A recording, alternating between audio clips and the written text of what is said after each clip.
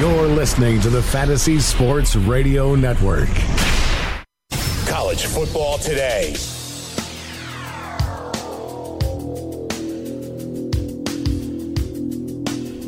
We are set for a full slate of top 25 action later today. College football rankings are out, and Alabama is not the top team in the country. It is Georgia, Alabama, Notre Dame, and Clemson. Rockin' Rich Sermonello. Something tells me, though, Tuesday night we'll see a change in the rankings after today's action. Well, Joe, it's November. There's a little nip in the air. Yesterday was warm. Walked into the city. It was a little bit cold today, and the rankings are out, and that means one thing. The playoff chase has officially begun. So now that we're into November, every game, every Saturday is really going to matter when it comes to the playoff hunt. I love the fact that Georgia's number one. I mean, I've been a big fan of this committee. You don't like it because it's too much pressure on the dogs. That's why there's a target on the dogs right now. Yeah, to me, the committee consistently does a good job. I think they do an excellent job of really evaluating the totality of the information, not just final scores, but film, game control. They really have a good perspective, putting Georgia number one, having Oklahoma over Ohio State, which concerned me. There was talk that maybe the Buckeyes would jump the Sooners despite the fact that they lost to Oklahoma earlier in the year. So at this point, take a deep breath.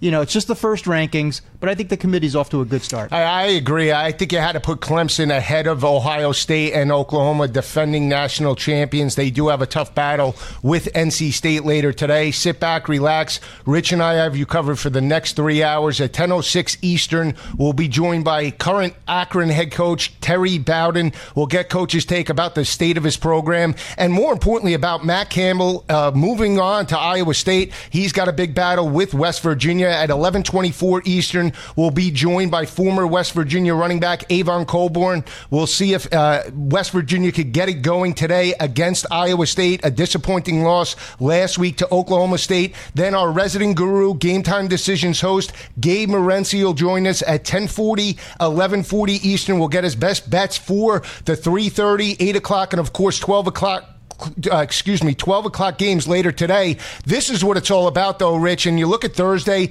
and Friday night's action. Memphis and Riley Ferguson continue to roll, a dominating victory over Tulsa, 41-14. On the flip side, Utah dominating UCLA and Josh Rosen. I mean, this is a team now in UCLA, 4-5, allowed 272 rushing yards to the Utes. When do we start talking about Jim Mora being on the hot seat? Now. Yeah, about a month ago. I mean, I thought he was entering hot seat territory before the season began. I have said for years, you and I both agreed, this team lacks heart. They lack physicality. They're not tough at the point of contact. They don't play good defense. And now Josh Rosen is hurt. If I'm Josh Rosen, why do I want to come back in the regular season? You know, I have no idea. Prepare to be a first-round draft choice next April. UCLA is done. They're probably not going to play in a bowl game. Time to move on from Jim Mora. And they did a good job last night. They only allowed 272 rushing yards to Utah. Their season average entering that game was 307. When we come back, we'll jump right into it. Alabama, LSU. This is Joe Lisi and Rich Sermonello live on the Fantasy Sports Radio Network, Studio 34.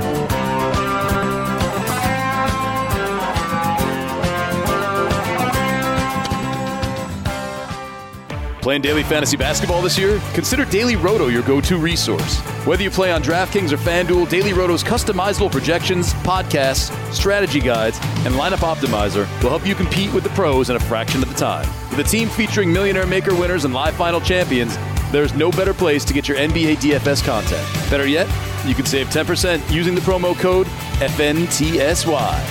So go to dailyroto.com/premium and learn more about our awesome product.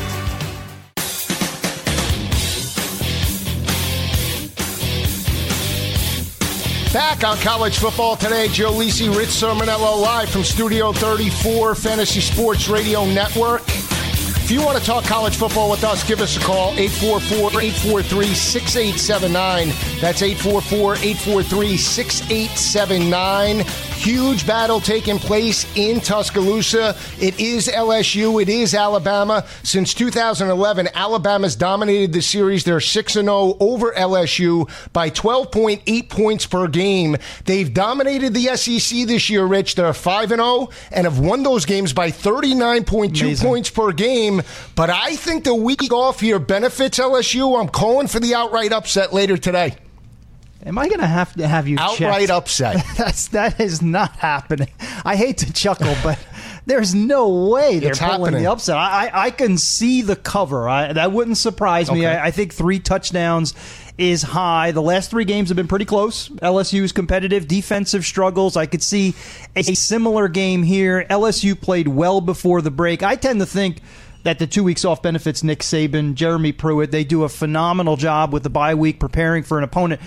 In this game, Joe, the reason why the upset won't happen is I just don't like Danny Etling, Matt Canada or not. I don't like Danny Etling in this setting against that defense. Minka Fitzpatrick, the back 7 of Alabama, the ability now to get after the quarterback with Rashaan Evans from the linebacker position. LSU with a young offensive line. I like the fact that Darius Geis is getting healthy. Looked great before the break, went for about 270 plus. Arden Key has to be phenomenal. I mean, I think this is one of those games that NFL scouts are going to watch very closely.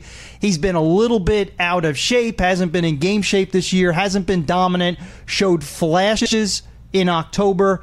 He needs to get after Jalen Hurts in a big way tonight. I think he will. Here's the thing I look at when I look at LSU offensively. They're averaging 216 rushing yards on the ground, passing for 201 yards through the air. You mentioned Danny Etling. He's completing 60% of his passes, 1,452 yards, 9 touchdowns, 1 interception. This is an LSU offense, Rich. Over the last 3 games now, Florida, Auburn, and Ole Miss, they're averaging 255 yards on the ground. 2 weeks ago in Oxford, they rushed for 393 on the Rebels defense. But I look at the defense overall by LSU as being the difference. They're allowing 173 passing yards per game. On the season, only 5 passing touchdowns allowed. Over the last 4 games, 1 passing touchdown. And oh, by the way, I know you like that one. 8 of 35 over the last 3 games in terms of third down conversions. Yeah. To me, that's the difference. They do have 11 sacks as well over the 3-game stretch, and I think Arden Key gets healthy tonight. Listen, I think this is his audition for the first round of the NFL draft. He has that kind of talent as a pass rusher. Greedy Williams on the back end. Devin White, the linebacker, I feel has become the new heart and soul of that defense in the middle for the Tigers, and clearly they're playing better. They regrouped from the Troy loss. I think this is a different team over the past month.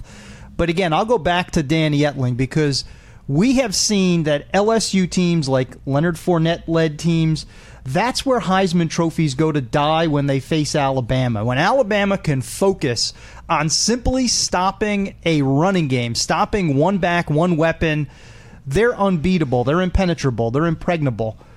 I don't think Danny Etling can make this defense kind of be back on its heels a little bit. Give them something to think about, something to guess about. DJ Chark on the outside, quality receiver. Gage, another quality receiver. But to me, I think this comes down to Danny Etling. Can he provide balance to the LSU offense? I don't think it happens. Again, I agree with you. I think LSU covers. I think this is a 14 to 17-point victory. But Alabama's defense is just too tough. Well, here's where I agree with you about Danny Etling solely carrying this team into this ballgame. But this is why they got Matt Canada. This is exactly why they got Matt Canada. We brought it up last week as well in regards to Matt Campbell and Iowa State at home against TCU. I thought they were playing with house money. Now, I think they played very well defensively, but he did take some chances. Here, LSU has nothing to lose. I mean, nobody's expecting them to win. They played safe last year in Death Valley, lost that ballgame 10-0. It was 3 points much of the way before Jalen Hurts broke it open. Here, I think they could afford to be aggressive aggressive, and this is where Matt Canada's experience as a play caller will take over. Play action on first and second down. That'll open up running lanes and, more importantly, build confidence for Danny Etling, and that's why I'm leaning towards LSU. I think it's close, 24-21, but I think LSU doesn't fear Alabama, and that's why I'm calling for the upset. And you and I agree, too, Joe. We've talked about it on this show over the past couple of weeks. Despite the numbers which have been okay leading up to the Ole Miss game, 40-24, prior to that, not scoring in bushels, but Matt Canada has started to get comfortable with his personnel. You could see it in the game planning, in the gameplay calling during against Auburn. I thought he called a great game, too, despite the fact that they didn't, pile up the points in the yard. So Canada is getting comfortable with that personnel. Darius Geis being healthy, I mean, you just can't overstate the importance of that to the entire LSU team. But again, this is a young offensive line that, because of injuries, they've been starting 2-3 freshmen at a time. Now for you to go up against Deron Payne and that front seven, Sean Dion Hamilton at linebacker, that front seven of Alabama, we know for the past decade has been so stout, so physical, so deep in its rotation. At the end of the day, if it's not for non-offensive touchdowns, if LSU is not getting a defensive score, special team score, I think they're going to have a hard time making this a competitive game in the fourth quarter. But again, I'll stress the point. LSU is playing well enough. Their two best players, Geis and Key, healthy as they've been all season. So I think 3 touchdowns is still a high number. Yeah, we'll see. That's not to take away anything that Alabama's done this year from an offensive perspective. They're averaging 298 rushing yards on the ground. They're passing for 201 yards through the air. Defensively, they are rock solid in run support, holding opposing offenses to 66 rushing yards per game. And the secondary, you mentioned Minka Fitzpatrick and the crew, holding opposing offenses to right around the 166 yards through the air, and they're plus 10 in turnover margin. Here's what I look at when I look at Jalen Hurts. From a numbers perspective, Rich, he's completing over 60% of his passes, over 1,200 yards passing, only 12 touchdowns, 1 interception. Danny Etling does have more passing yards heading into this ballgame than Jalen Hurts. Well, you know why that is. I mean, that's because the offense of Alabama is designed around the running game. I mean, Alabama doesn't have to throw it that much. Alabama's never in comeback mode. Right. LSU is at times. I mean, so LSU has to go up top occasionally. They've had to earlier in the season just in order to kind of narrow the gap on opponents. So Etling has to be a bigger key in the passing game than Jalen Hurts does. And again, that depth of that running game for Alabama is a major concern. Damian Harris not getting as much attention nationally because he's only got 81 carries. They don't have to overuse him. They don't have to overuse a Bo Scarborough, Najee Harris. None of those backs are going to be tired at the end of the game or at the end of the season. And talking about run defense, we know how tough that Alabama is. LSU, 4.3 yards per carry. That would be a concern of mine if I'm LSU and Dave Aranda, their defensive coordinator. They have not been great against the run, and if you can't slow down the running game of Alabama, then Jalen Hurts can hurt you both with his arm and his legs. Yeah, that's a great point. He does have over 600 rushing yards as well as 6 rushing touchdowns on the year. I think if you're LSU, you have to. It's imperative to score first in this ballgame. Put the pressure on Jalen Hurts. Allow your defense to become aggressive. This is a defense now that enters this ballgame plus 3 in turnover margin. They do have 26 total sacks through 8 games, and they're playing with the physicality over the last 3 games. That's the one thing I think from a confidence perspective, Dave Aranda's been able to dial it up. He utilized a lot of blitz packages against Shea Patterson 2 weeks ago.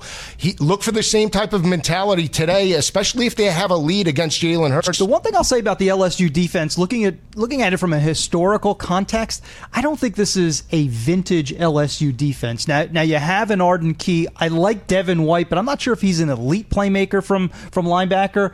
The secondary, again, Greedy Williams having a really nice season, young kid. He's probably, has a bright future, but there are no, there's no Patrick Peterson that I see out of the secondary. This is not necessary. This is more of a blue-collar, grinding type of a defense. That could be a problem when Alabama begins to go downhill. And again, not to throw too many numbers out there, we get a little bit number-centric, but we're at a time of the year where the numbers kind of matter more because we now have 8-9 games in the bank.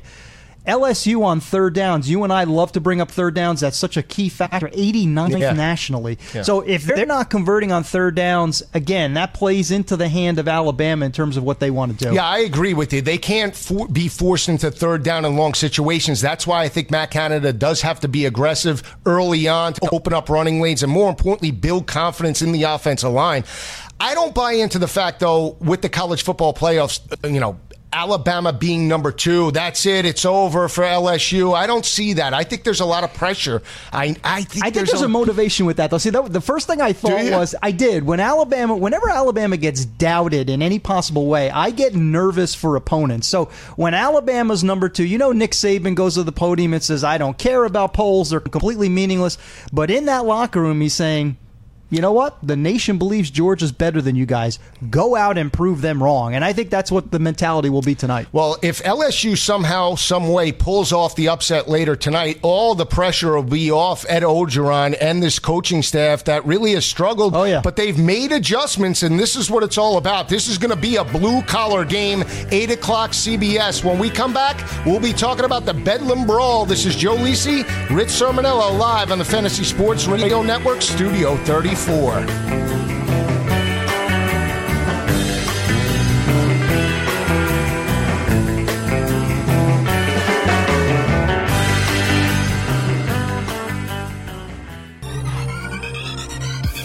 you know that you can listen to this show live on the award-winning Fantasy Sports Radio Network?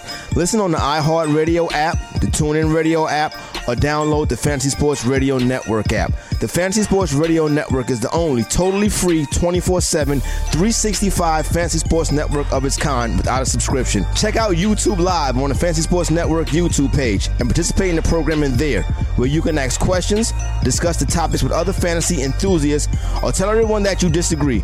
Call into your favorite show and ask your question. The number is 844-84-FNTSY. That's 844-843-6879. The Fantasy Sports Radio Network, your free fantasy source 24 hours a day.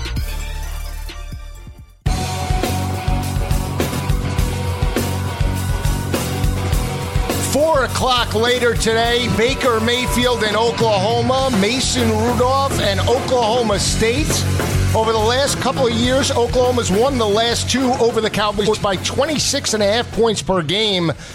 Lincoln Riley, his first Bedlam Brawl. To me, that's the difference. I'm expecting Oklahoma State and Mike Gundy to break out later today. Double-digit win over the Sooners in Stillwater. You know what the one lock in this game is? Is that Gus Johnson is going to be fired up. I was going to say this is just a perfect Gus Johnson game.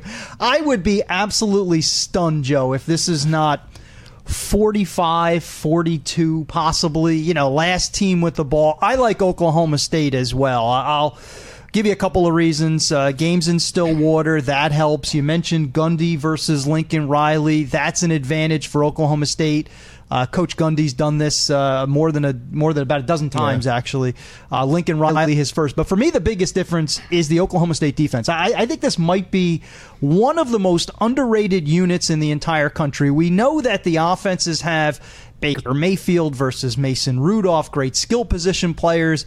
I really like what Oklahoma's doing with Rodney Anderson. Has not been healthy early in his career. Now he's running like a locomotive. But the difference is defense. Look at what Oklahoma State did last week against my guy, Will Grier. 4 picks. They have been doing that all year long. I'll throw out a stat that's going to really matter today. If you have Baker Mayfield and Mason Rudolph on the field at the same time, pass defense is going to matter. Oklahoma State, 16th nationally, 16th in pass efficiency defense. Oklahoma, 99th. Oklahoma has a sieve of a defense. Oklahoma State led on the back end by Trey Flowers, Ramon Richards, A.J. Green.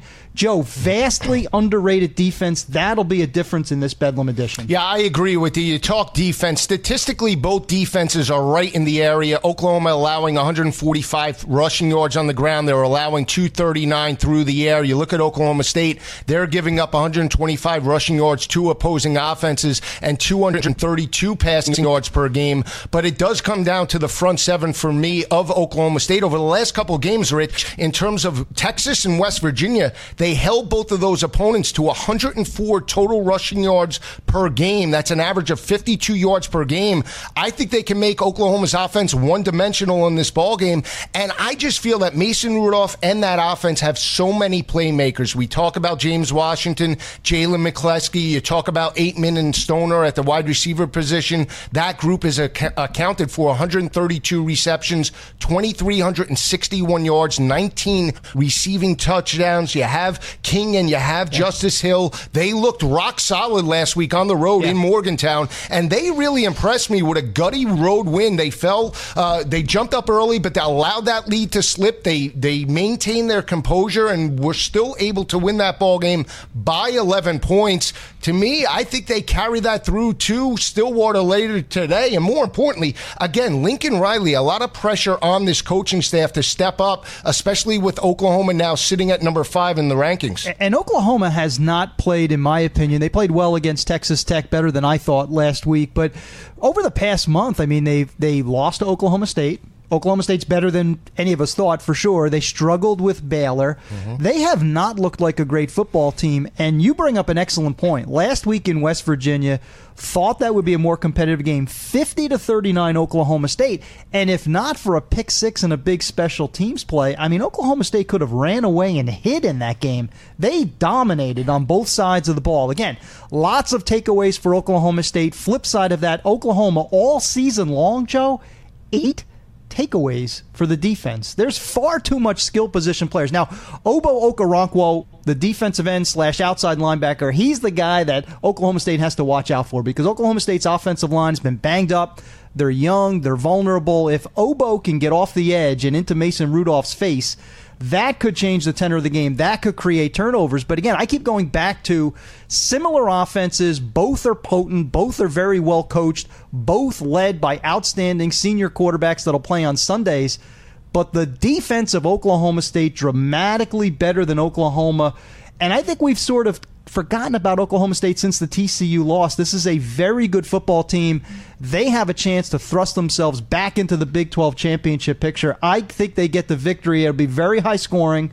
I think it'll be close throughout, but I could see something again like 48-42 and Gus absolutely losing his mind by the end of the game. I love Gus Johnson, by the way. I do too. I mean, if you haven't watched those 4 o'clock games on Fox, the Penn State-Ohio State game, even Kansas State-Oklahoma, Gus Johnson was out of control. I mean, really made that game watchable. I think if Oklahoma's to win this ball game, it does fall on Baker Mayfield. He's sporting a new mustache for the Bedlam Brawl. He showcased it on Twitter and Instagram earlier this morning. I tweeted it out, so we'll see if it helps him. He is completing 72% of his passes, 2,628 yards, 23 touchdowns, 3 interceptions. We talk about third down offense. Oklahoma's converting 46% of their third down opportunities, but it does come down to defense. They're allowing 41% to opposing offenses. If they allow Mason Rudolph and Oklahoma State to maintain drives, it's going to be a long day for Oklahoma. Here's the question I want to ask you. If either team blows out the opponent today, do they automatically jump up into the top 5 of the rankings of the college football playoff, in your opinion? Everything else being equal, assuming no losses, obviously, from a Clemson to NC State or Ohio State falling to Iowa, I don't think so, because I think there's a lack of respect at this point for the Big 12, whether it's deserved or not. I think sometimes it is deserved. I don't know if they have a dominant team, right? TCU looked like they were going to carry the banner, and then they don't even score an offensive touchdown last week against Iowa State. So Big 12 right now, and Pac-12 as well, really. I mean, neither of those conferences have a great deal of national respect.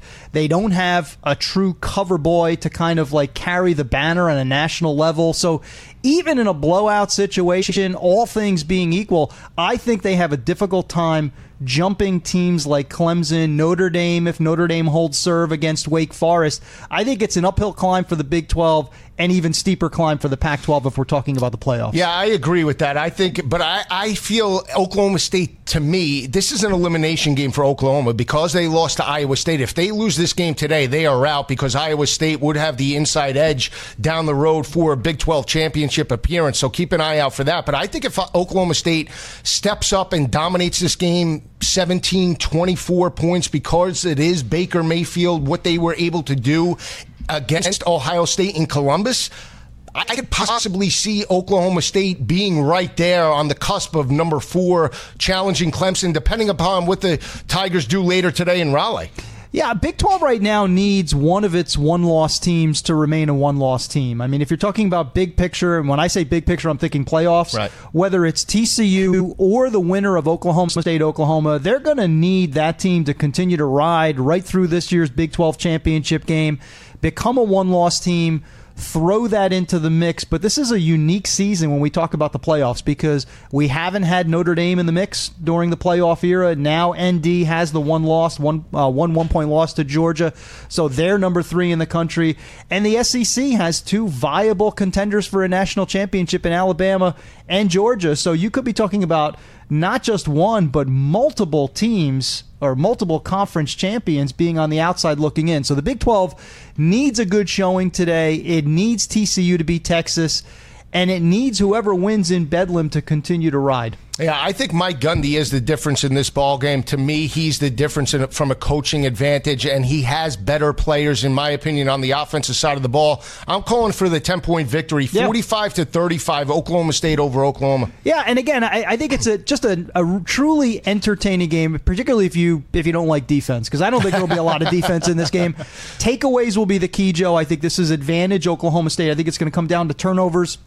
But if a score is needed, Baker Mayfield will deliver. If a score is needed, I think Mason Rudolph will deliver. It'll be that kind of a back-and-forth game, wildly entertaining, rivals, a lot at stake. It's just a fun college football game. It's a great watch. It's 4 o'clock. It's on Fox, front and center stage. Gus Johnson on the call. Rich and I both like Oklahoma State in that matchup. Let's turn our attention to a marquee ACC battle. It's Clemson on the road in Raleigh to face NC State and Ryan Finley. Since 2012, Clemson's won 5 straight over NC State by 17.8 points per game. But this game did go to overtime last year in Death Valley, where Clemson escaped with a 24-17 win over the Wolfpack. They missed a field goal, Rich. Yeah. Otherwise, Clemson might not have won the national championship last year. They came back with a gutty effort over Georgia Tech last week, a 14-point win in the muck. Yeah. I think it continues, though, later today. I think they're the more complete defense heading into this matchup. I do think it'll be competitive. I have Clemson winning because Clemson always beats AP top 25 teams 8 in a row. They've beaten ranked opponents 8 straight times.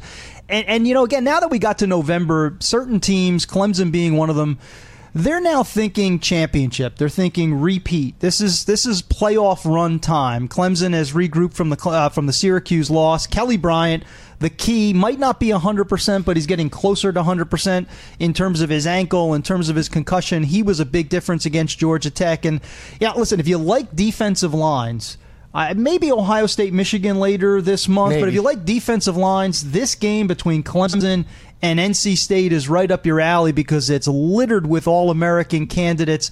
I think NC State has the wherewithal, even after losing badly to Notre Dame last week, to compete in this game. But at the end of the day, Clemson pulls away. I can see this being about a 10 to 13-point victory for the Tigers. Championship time is upon us. Nobody does that better than Clemson and Dabo Swinney, so I think they get out of Raleigh with a victory. Yeah, you mentioned the front 7 of Clemson. They entered this ballgame with 32 total sacks through 8 games. Farrell and Bryan have really stepped up to lead that front 7. Wilkins is there as well as Dexter Lawrence. When we come back, we'll be breaking down this game a little bit greater in detail. Keep it where it is. This is Joe Lisi and Rich Sermonello live on the Fantasy Sports Radio Network, Studio 34.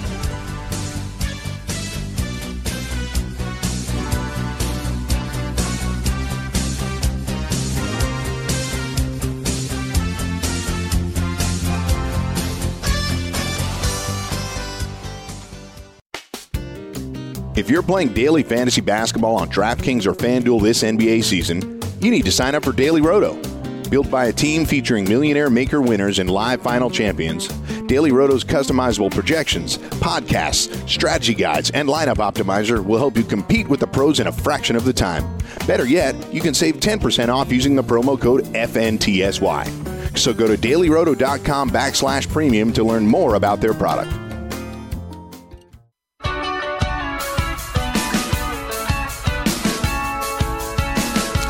Talking a little Clemson, talking a little NC State.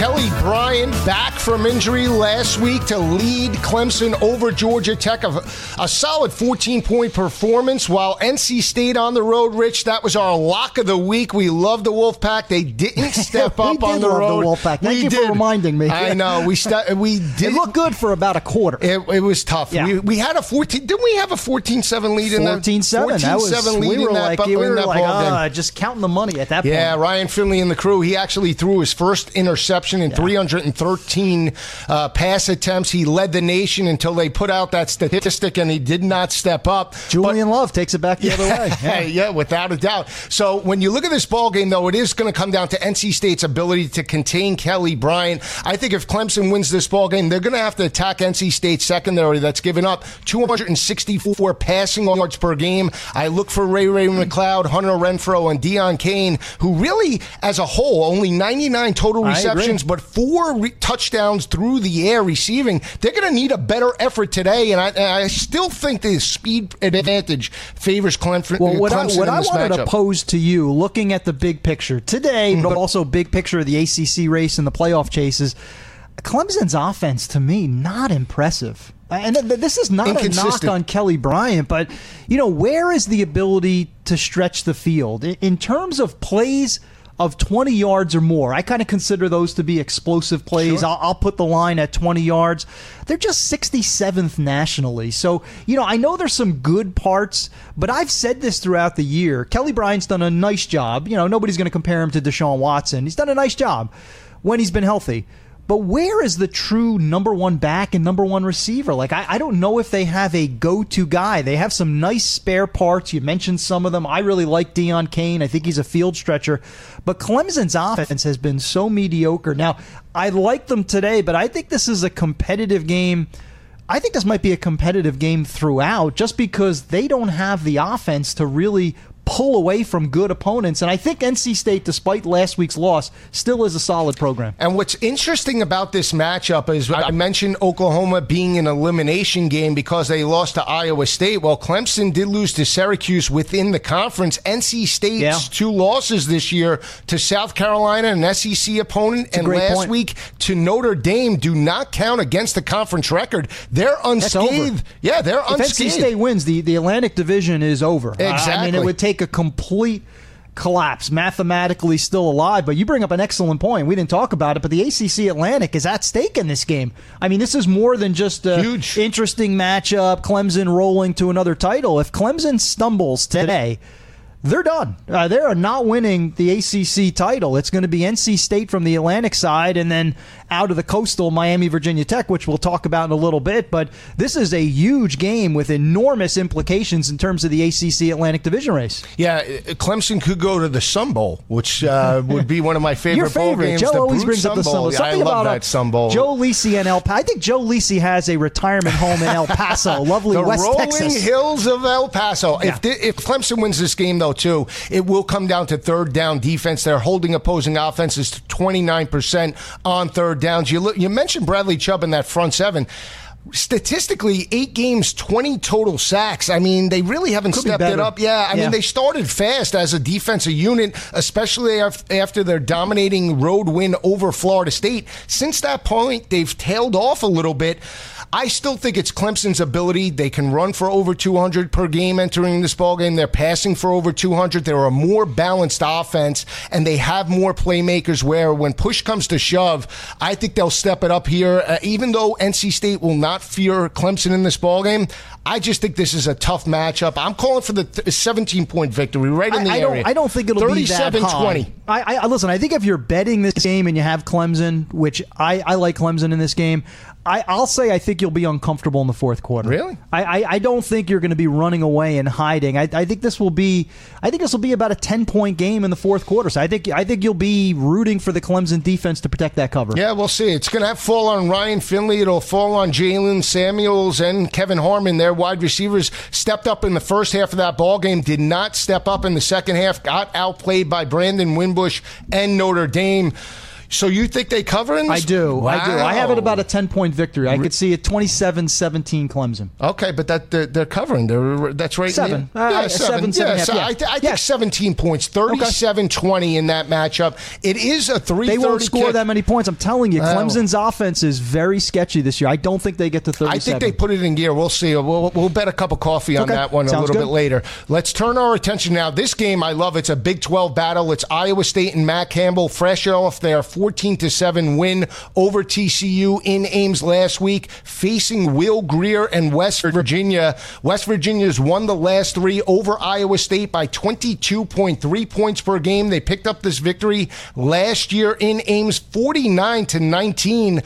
I think it continues. I think Cinderella ends this weekend. I've been all over Iowa State. I'm calling for the 13-point Mountaineer victory later today. You're abandoning your Fighting Cyclones. I can't believe when you kind of hinted to that earlier in the week, I was like, I've gone the other way. I love Iowa State. I was convinced last weekend. I mean, this is not a team of destiny. This is not a plucky team. This is a very well-coached, disciplined team. They do things that I like, which is create turnovers, play defense. They limit their mistakes. That's a problem for West Virginia. Now, it's hard to bet against West Virginia in Morgantown for a second straight week, but I watched that game very closely because I was rooting for West Virginia. I had West Virginia. Who told you Iowa State? Lacey was all over Iowa State, and he was dead on perfect. But I watched that game with West Virginia, inconsistent defensively, and Will Grier, for as much as I like the kid and enjoy watching him play, against better defenses this year, he has just been average. And again, last week, 4 interceptions. That 50-39 outcome to Oklahoma State was not as close as it actually looked. So Iowa State, they've proven it on the road. They hammered Texas Tech in Lubbock. They beat Oklahoma in Norman. And that defense, led by John Heacock, their defensive coordinator, has been absolutely airtight. TCU, who had been playing so well, 0 offensive points, 0 against Iowa State. So I think they shut down Will Grier. West Virginia, Justin Crawford hasn't been that big of a factor. I think Iowa State, we flip sides here. I think Iowa State continues to roll. Yeah, here's what I look at when I look at this matchup. I just think there's certain matchups that favor certain teams, and I think that when you break this game down, West Virginia does have a significant speed advantage from an offensive stance in this ballgame. You mentioned the Iowa State defense. They're holding opposing offenses to 114 rushing yards per game. Through the air, though, they're giving up 220 passing yards per game. On the road or on a neutral field site, it jumps up to 274 passing yards per game. Third down defense, they're allowing 42% on third downs. Here's what I look at when I break this game down from an offensive perspective. West Virginia is not running the football consistently. Neither is Iowa State over the last 5 games now against Texas, Oklahoma, Kansas, Texas Tech, and TCU. They're averaging 91.6 rushing yards per game. To me, it will come down to quarterback play. You look at Kyle Kemp, he's completing 66% of his passes, 859 yards, 9 touchdowns, 2 interceptions. On the flip side, you have Will Grier that's completing 63% of his passes, 2,752 yards, 28 touchdowns, 9 interceptions. They are the more prolific offense, and if it comes down to quarterback play, that's why I like West Virginia in this ballgame. You bring up a good point. I mean, my one concern about Iowa State is the running game, not because of David Montgomery. David Montgomery is a very good back. The issue that I have is offensive line. If you watch Iowa State, they don't get off their blocks. They allow a lot of pressure. This is, Iowa State's a legit top 25 team. It's not a top 25 offensive line. But against this opponent, less of a concern because I don't like the West Virginia defensive line either. Now, I will give one name that I think it's worth watching on the West Virginia defense. Defense was horrific last week against Oklahoma State. But did you see David Long, their linebacker? Now, David Long in September was hurt. So now he's finally healthy. He had a stat line that I've been covering this sport for almost 2 decades. I have never seen before. 7 tackles for loss. I have never seen that. The kid was absolutely fantastic. So Iowa State is going to have to contain David Long, who's going to pin his ear back, try to put a lot of pressure on Kyle Kemp, get to David Montgomery in the backfield. So the Iowa State offensive line is my concern, but less so because West Virginia along the defensive line is only marginally good. I agree with that. And West Virginia, to me, didn't play all that bad in terms of man-to-man coverage. They fell behind early, but in the second half, when they were able to force turnovers and get back into the ballgame, to me, they forced Oklahoma State to methodically work down the field and make plays. Now, West Virginia did give up a lot of rushing yards to Justice Hill, but when you have an inconsistent offense like Iowa State, if you put them into third down and long situations, you're going to put a lot of pressure on Kyle Kemp. Now, this is a road game. That's why I like West Virginia as well, because Iowa State's played very well this year at home. They've played well on the road, but this is their third game on turf as well. It's a speed factor, and that's why I think Mountaineers get a 36-23 win over Iowa State. I mean, maybe I haven't been able to peg West Virginia. I had them against TCU. That was a win, but then last week I was really disappointed. Maybe I haven't pegged West Virginia properly, but in terms of Iowa State, you talk about the pass defense. That's why I always look at pass efficiency defense, because sometimes pass defense in terms of true numbers, true total yards is deceptive because, the opponent is throwing in comeback mode. Sometimes those numbers, pass efficiency defense, they're one of the best in the country, led by their safety tandem, Kamari Cotton-Moya, Brian Peavy, the cornerback. So I think, listen, last week, Oklahoma State, similar type of a secondary, controlled David Sills. David Sills did nothing. I think it'll be a similar scenario today. Yeah, I think if you are Iowa State and you want to win this ballgame, you need to jump up early and dictate the tempo. If they fall behind early in this ballgame, it could be a long afternoon. When we come back, we'll be breaking down Wake Forest, Notre Dame. This is Joe Lisi and Rich Sermonello live on the Fantasy Sports Radio Network, Studio 34.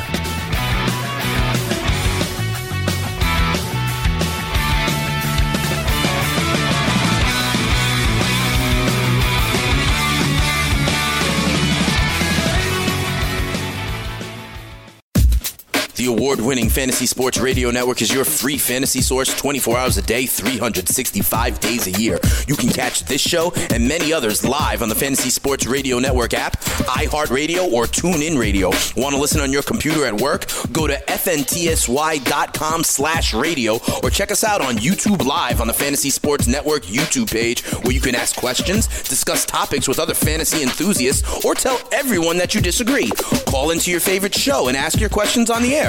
The number is 844-843-6879. The Fantasy Sports Radio Network is the only totally free 24/7, 365 days a year fantasy sports network of its kind without a subscription. The Fantasy Sports Radio Network, your fantasy source.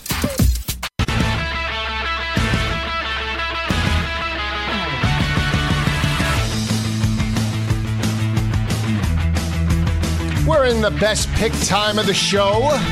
Rich and I have been on fire along with Gabe on the show. The show's been really giving out some solid selections each and every Saturday. You have to find your diamonds in the rough. But let's jump right into it. We were talking West Virginia. We were talking Iowa State. I love the Mountaineers today. It is a best selection of mine. 37 to 37. They get a 13-point win, 37-24 over Iowa State later tonight. Quickly, my boy Joe is too humble to admit that he's 9-3 against the spread the last 2 weeks, so he has been on fire. Credit to Joe Lisi. I like Iowa State. I just think they're the more complete, more disciplined, better coach team. Too much inconsistency for West Virginia at this point. Yeah, we'll see. It's a 3:30 start on ABC, so check it out. We're bucking heads again. It is Notre Dame. It is Wake Forest. I was on NC State last week. So was Rich. I'm sticking to my guns with a hot Wake Forest team. You're jumping off ship. You're taking Notre Dame and Brandon Wimbush today. Listen, I'm impressed by what Dave Clawson has done, but some attrition really concerns me with Wake Forest. Greg Dortch, their big wide receiver who had 4 touchdown catches against Louisville last week, won't play. Top tackler, Jesse Bates out of the secondary, won't play. That's the kind of attrition I think Wake Forest can't handle, and I'm very impressed by Notre Dame. Their ability to run the ball. Wake Forest has a good, plucky defense, but against that line led by Quentin Nelson, Mike McGlinchey, I think it'll be too much. I think Josh Adams, Brandon Wimbush, another big day. I think ND by 3 touchdowns today. Ooh, really? Yeah. We're going to break that game down at the top of next segment. There's a couple of factors why I like Wake Forest. Mike Elko, the former Wake Forest D coordinator, is now defensive coordinator of Notre Dame. Notre Dame does have Miami on deck in week number 11, but we'll break break that down in the next segment, so keep it where it is. When we come back, we'll also talk Miami and Penn State. I like Miami here. Miami's won 3 of the last 5 over Virginia Tech by 17.3 points per game. I think they get a 10-point win over Virginia Tech because of the inexperience of Josh Jackson later today. Disagree. I couldn't disagree more. This was close. This was like 6A of our 6-pack of best bets. This was like 6A. I was so close to giving Virginia Tech as a best bet. Listen, I won't get into too many details till we get to the game. I really, really like what Bud Foster is doing with that defense. Miami has been playing with fire all season long. A struggling Miami offense, which really had a hard time getting out of its own way against North Carolina, against that surging Virginia Tech defense. I think that's a recipe for a Hokie victory as they'll move closer to a Coastal Division title. Penn State lost a very disappointing game in the Horseshoe. Big lead, allowed it to slip to J.T. Barrett. They now go on the road to East Lansing, where Michigan State's coming off a 39-31 loss in overtime to Northwestern. I like Penn State here. Not best selection of mine, but you think they roll later today against Sparty? Listen, again, I'll get into it a little bit later in the show. I just think that I'm not going to reinvent history just because Penn State collapsed in the final 10 minutes. Crushing loss, I get it. I think James Franklin will have his team back up for this game. They still have a lot to play for, but let's not forget that. As that fourth quarter started, that was a 35-20. I mean, Penn State was thoroughly handling Ohio State in Columbus. Now, yeah, listen, Ohio State got the win, but I don't judge a team based on 10 minutes of play. I think Penn State is far faster, far superior. I like what Mark D'Antonio has done, but that's a team that's still going through some growing pains, and we saw that against Northwestern. Yeah, Michigan State last year struggled against Penn State in Happy Valley. Nittany Lions dominated that matchup from start to finish. And where's the emotional factor of Michigan State? They expected to only have 1 loss. They lost last week in Ryan Field. Does that factor into this ballgame? Because Penn State still has an opportunity here. Should they run the table and dominate the competition, they should be right there for the college football playoff, even if they don't win. Joe, if they have 1 loss by 1 point in Columbus, I think they at least have to be in the discussion. Yeah, if they don't win a Big Ten championship game, to me it doesn't matter. If Penn State wins out the rest of the year, when they break it down, they're going to say Penn State's deserving, especially what happened in 2016. When we come back, we'll be breaking down Wake Forest, Notre Dame. This is Joe Lisi and Rich Sermonello live on the Fantasy Sports Radio Network, Studio 34.